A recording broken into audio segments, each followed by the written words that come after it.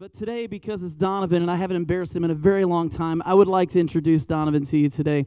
Because here's the thing about Donovan, you're going to hear the best sermon you've ever heard in your entire life. Today is not only going to be life-changing, I would dare say most of you are going to want to get rebaptized after Donovan gets done speaking today.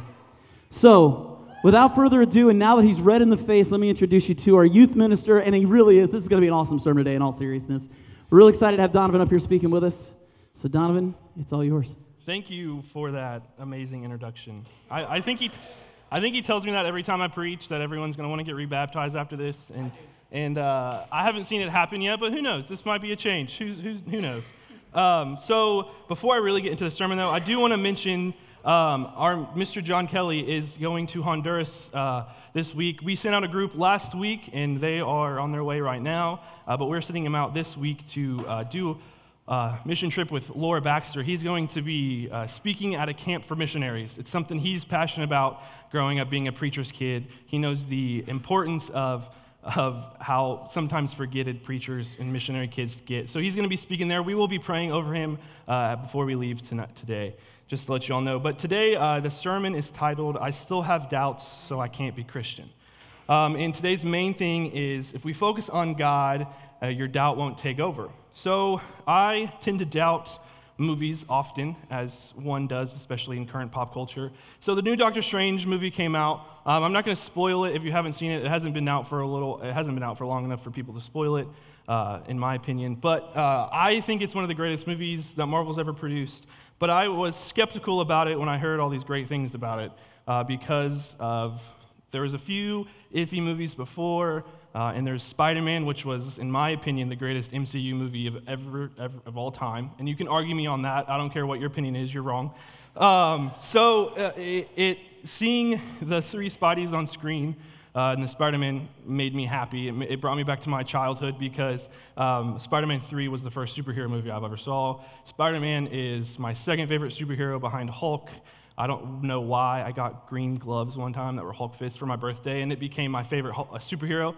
But Spider-Man 3 was my first movie, so I was super excited because it brought my nerdiness and my childhood together to watch the new Spider-Man movie. So I was skeptical about Doctor Strange because a lot of times, movies that come out after an amazing movie is not as good. But my fiance convinced me to go watch it. The opening weekend, we watched it on Saturday. It came out on a Friday. There was a lot of people there. And it was probably one of my favorite movies now of all time. Not any better than the new Spider-Man movie, just because I love Spider-Man so much, but it's up there on that list. But doubt is something that happens all the time in our life. We might doubt our faith, yes, but we might doubt decisions we make. We might doubt people we're talking to and their intentions. Doubt is something that creeps into our life forever, no matter how old you are. And it seems like it gets worse and worse as I get older. I doubt more things, but today we're going to be tackling the idea of doubt in our faith and how it does not mean that you're not a Christian if you doubt. But before we get into what we should do with our doubts, I want to talk about the three big doubts that I've found in my life and the people around me. The first one is this question of if the Bible is reliable. And the answer to that is, of course.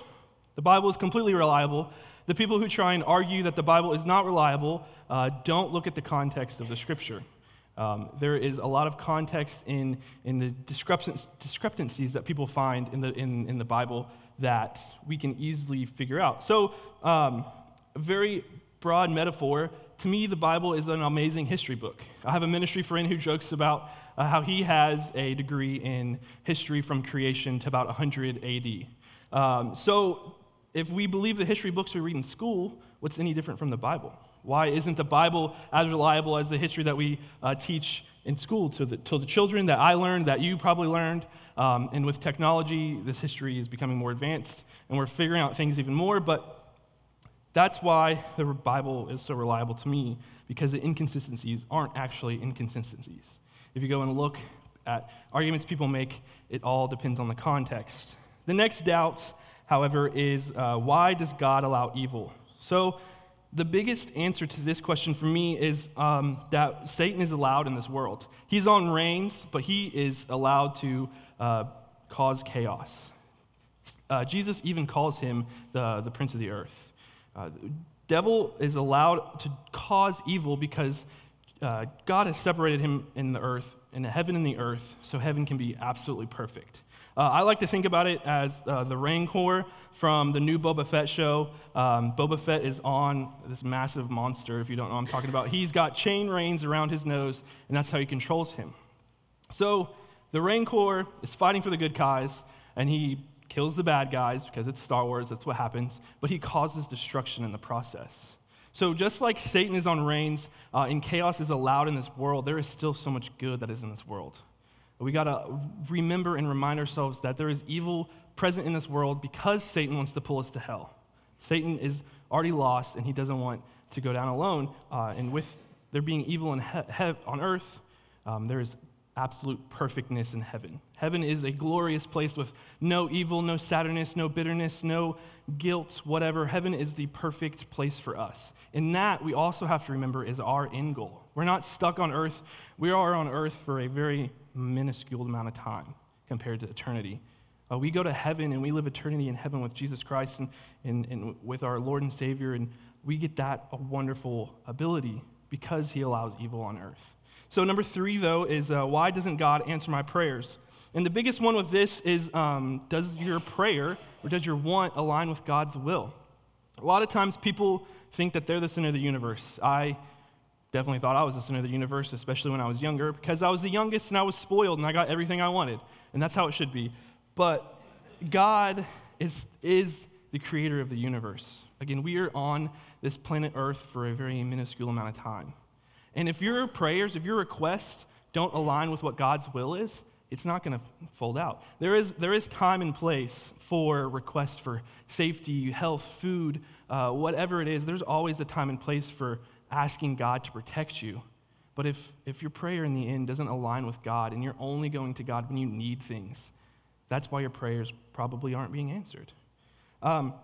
So there is faith that we have to have in all of these doubts. So faith is something that can grow when we have doubt. I have some statistics about that in a little bit, but I have a little illustration I want to show you all. The Hebrews said that faith is evidence in things that we do not see. So I'm going to grab something out of my pocket. What do you all think is in my hand? I promise there's something in my hand. I'm very trustworthy. A quarter? It's close. It's a nickel. I promise there's a nickel in my hand. It was supposed to be a quarter, but I couldn't find a quarter. So there is a nickel in my hand. I promise you there is a nickel in my hand. Now, do you believe me that there's a nickel in my hand? Why not? Thank you. Mr. Guerin has faith in me that there's a nickel in my hand. I promise there's a nickel in my hand. So now I'm going to show you that there was, in fact, a nickel in my hand. So the stage of that is you thought I had a nickel in my hand. That was your opinion. That wasn't your faith. When I promised you that there was a nickel in my hand and you believed me that there's a nickel in my hand, then you had faith in me that I had a nickel in my hand. And then I showed you that I had a nickel in my hand, and now you have the knowledge that I have the nickel in my hand. The big thing about faith, again, just like the Hebrews said, it's evidence in things that we do not see. So God has promised us all these things throughout Scripture, and we have faith that our way to heaven is through believing in Jesus Christ, through grace alone. That's what separates our faith from every other religion in the world. Dave kind of hit on this last week. The only way we get to heaven is by accepting our Lord and Savior, Jesus Christ, and through the grace and what the cross means. That's the only way. So we have to have faith, no matter what, that we get to go to heaven. We're not going to know all the ins and outs of the world because God doesn't want us to. Then we wouldn't have faith. If we knew that we were going to heaven, then what's the point of going to church? If we knew that anyone who died on this earth was going to heaven, what's the point of being a Christian? There's no point in doing something if we know something. So faith plays a big part in doubts. There's a little bit of knowledge and a little bit of research that goes into it as well. That's how we get our faith, through study of Scripture. But the first thing I want to talk about we need to do with our doubt is that, or what we need to realize about our doubt is that just because we doubt, it doesn't mean you don't have faith. So we're going to jump into the middle of the story about the boy who had the impure spirit, or the demon, whatever you want to call him, and the apostles try to wipe it out, but they couldn't get it out. So Jesus showed up on the scene, and this is where we pick up in Mark 9, 21 through 25. It says, Jesus asked the boy's father, "How long has he been like this?" "From childhood," he answered. "It has often thrown him into fire or water to kill him. But if you can do anything, take pity on us, help us, if you can," Jesus said. Jesus said, "Everything is possible for one who believes." Immediately, the boy's father exclaimed, "I do believe. Help me overcome my unbelief." When Jesus saw that the crowd was running to the scene, he rebuked the impure spirit. "You deaf and mute spirit," he said, "I command you, come out of him and never enter him again." So a lot of times, doubt can come from fear. And these parents were terrified their boy was possessed by a demon or an impure spirit, whatever you want to call it. And they had no idea what to do. The apostles tried everything they knew how to do.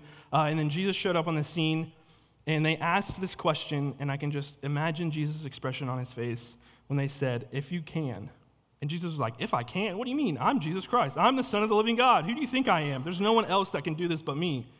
And he goes on and talks to this mother and father, and this mother and father asks them to remove their unbelief. So I want you to think about time that you might have doubted God because you've asked this question, "God, if you can do this." I've probably asked God, "If you can do this," thousands of times throughout my life. God, if you can, when I first started this job and I did not know anything major about ministry except for what I'd learned from my mentor, Rob, I asked God, "If I can be a good minister, will you let me?" And God had a plan all along to use me as a minister. I wouldn't say I'm a good minister, but I'm a minister. But I just can imagine every time we ask God, if you can, and he's just looking at us like, "Do you even know who I am? I'm the creator of the universe. Of course I can." But the biggest thing that I want to notice as well is that this man and this mother and father asked Jesus to remove their unbelief. They know that Jesus can do this miracle, but they still have doubt that Jesus can fulfill this miracle. Who knows why? They don't tell us why. I think just because of how terrified they were. Fear drives a lot of our doubts, and God and Satan is on the prowl always, ready to jump on anyone who allows him into their life. So if we slip up and we have doubt, it's not the end of the world. Doubt, in the end, grows our faith, especially if we ask God to remove our unbelief. So the number two thing that we need to do with our doubt is that we cannot linger in our doubt. So I'll say this 20 more times probably, but doubt, again, isn't bad. It's what we do with that doubt. Just like sin, or just like temptation, it isn't what being tempted, it's about what we do with that temptation. Jesus was tempted by Satan. It happened in the Bible multiple times, and that's what made Jesus. Jesus is what he did with that temptation. He didn't fall for it, succumb to it.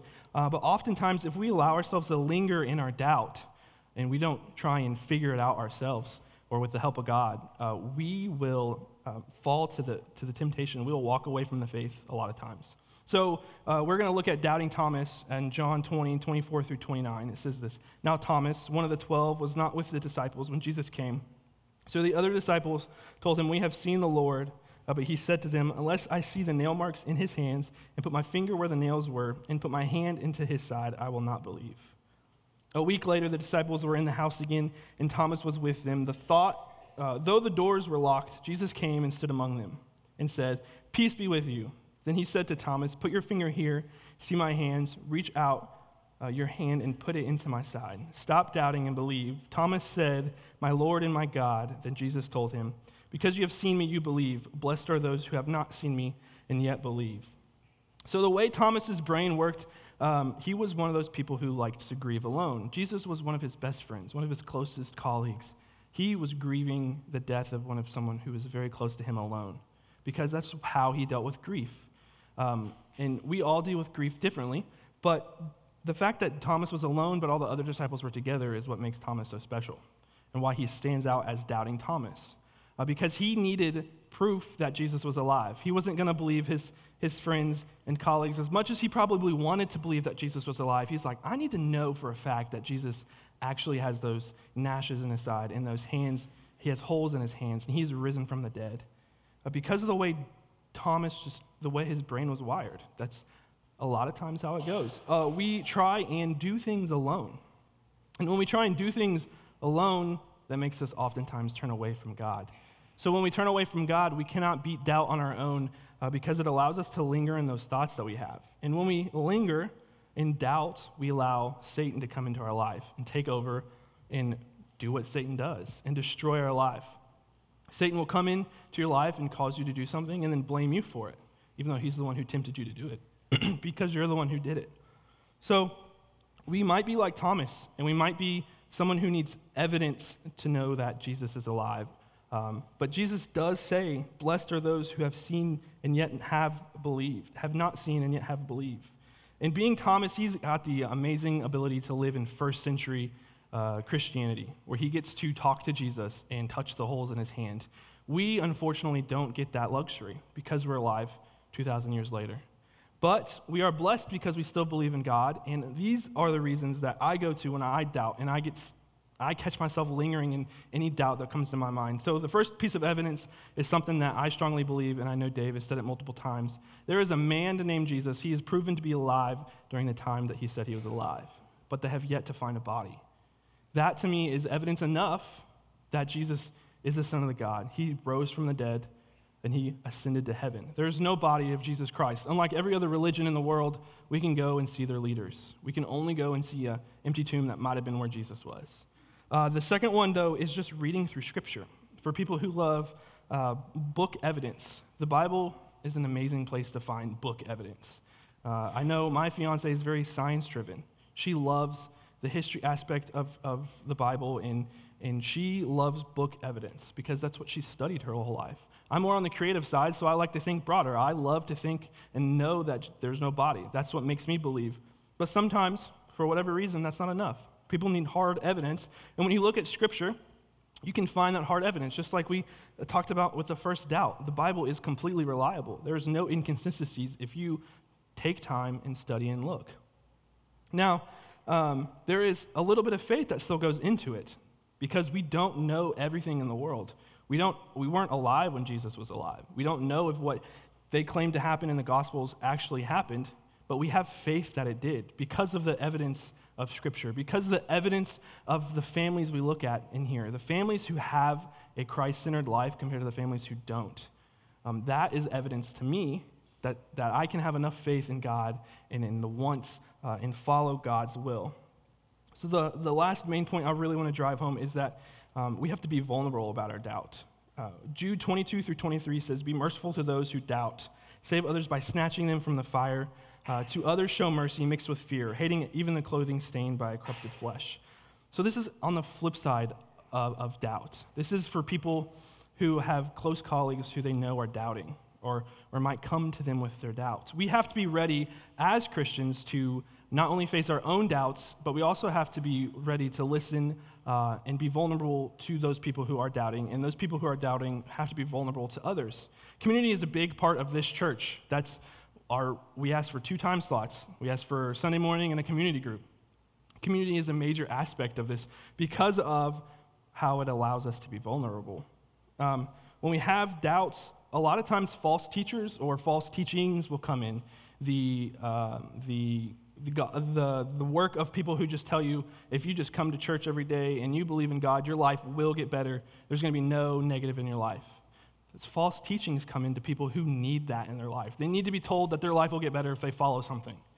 But we know, as Christians, that we are going to suffer just as Jesus Christ did. It tells us in Scripture. Yes, some of us might struggle or suffer in different ways, and some might be way harder than others, but we are going to suffer. So we have to realize that when we doubt, there is room for false teachers, and we have to be able to help the other people around us in our community that might be succumbing to those false teachings.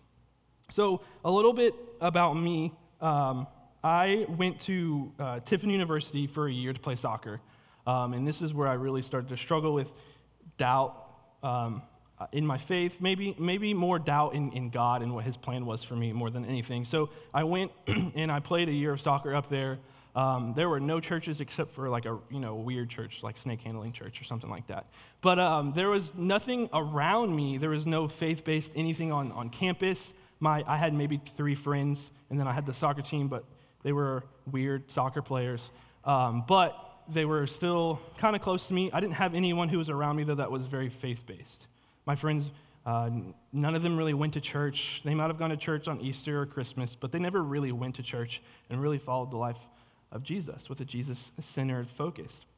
So my life up there kind of stepped away from the church, not necessarily the faith, but the church.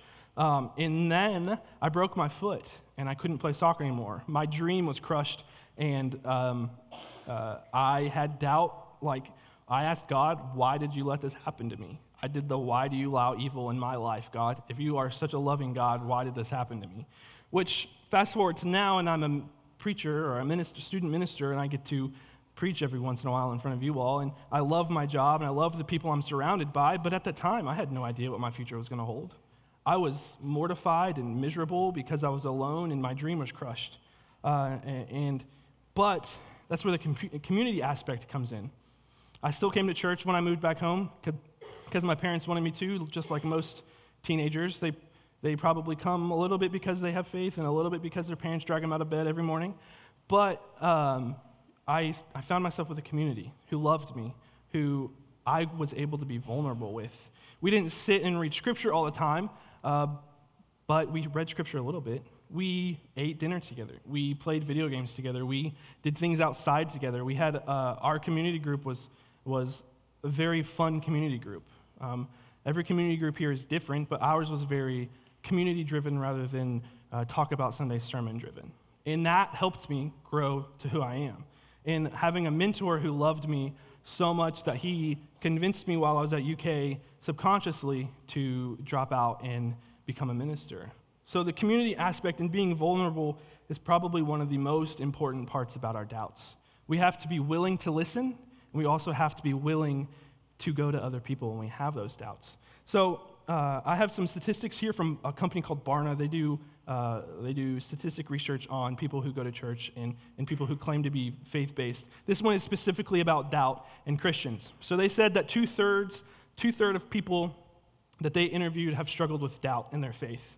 59% of those people, however, went to family, spouses, or close friends, the community part. The majority of those people who were doubting went to the people closest to them to help with their doubt. And then there's a little twinkle of like 15% went to the preacher, 20% went to the Bible, and then there was another category of like 5%.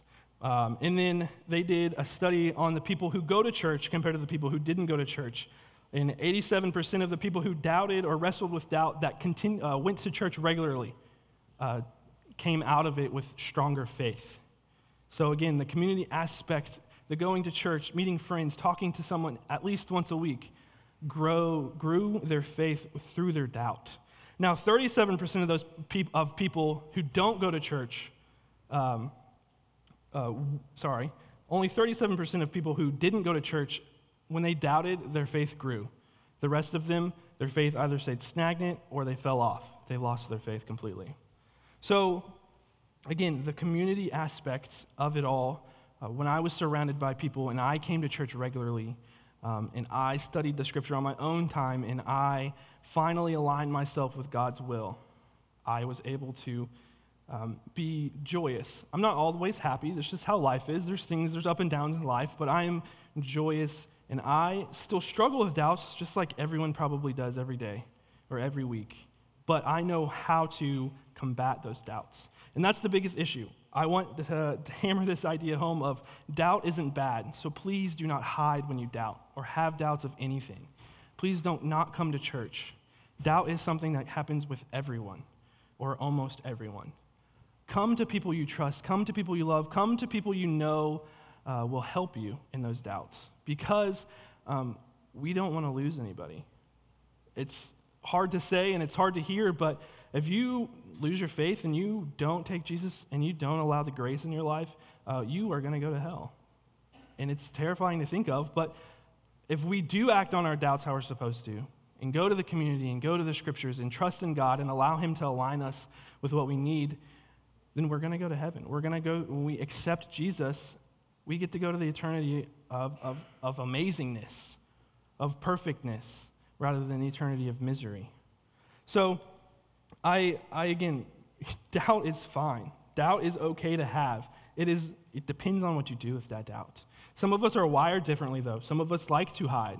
Some of us like and enjoy being alone. And that's completely okay. You just have to know when you're succumbing to doubt and when you just need your alone time. Just like Thomas when he was grieving the death of Jesus, he needed to be alone, or he wasn't going to be able to grieve properly. But unlike some of us need to grieve as a group. We have to figure out how our brain is wired, though. And once we figure out how our brain is wired, and we realize the need for community and doubt, our faith will grow. And when our faith grows, we get to go and spread it to all the kingdom of the world, or all the world, and we get to grow the kingdom of heaven.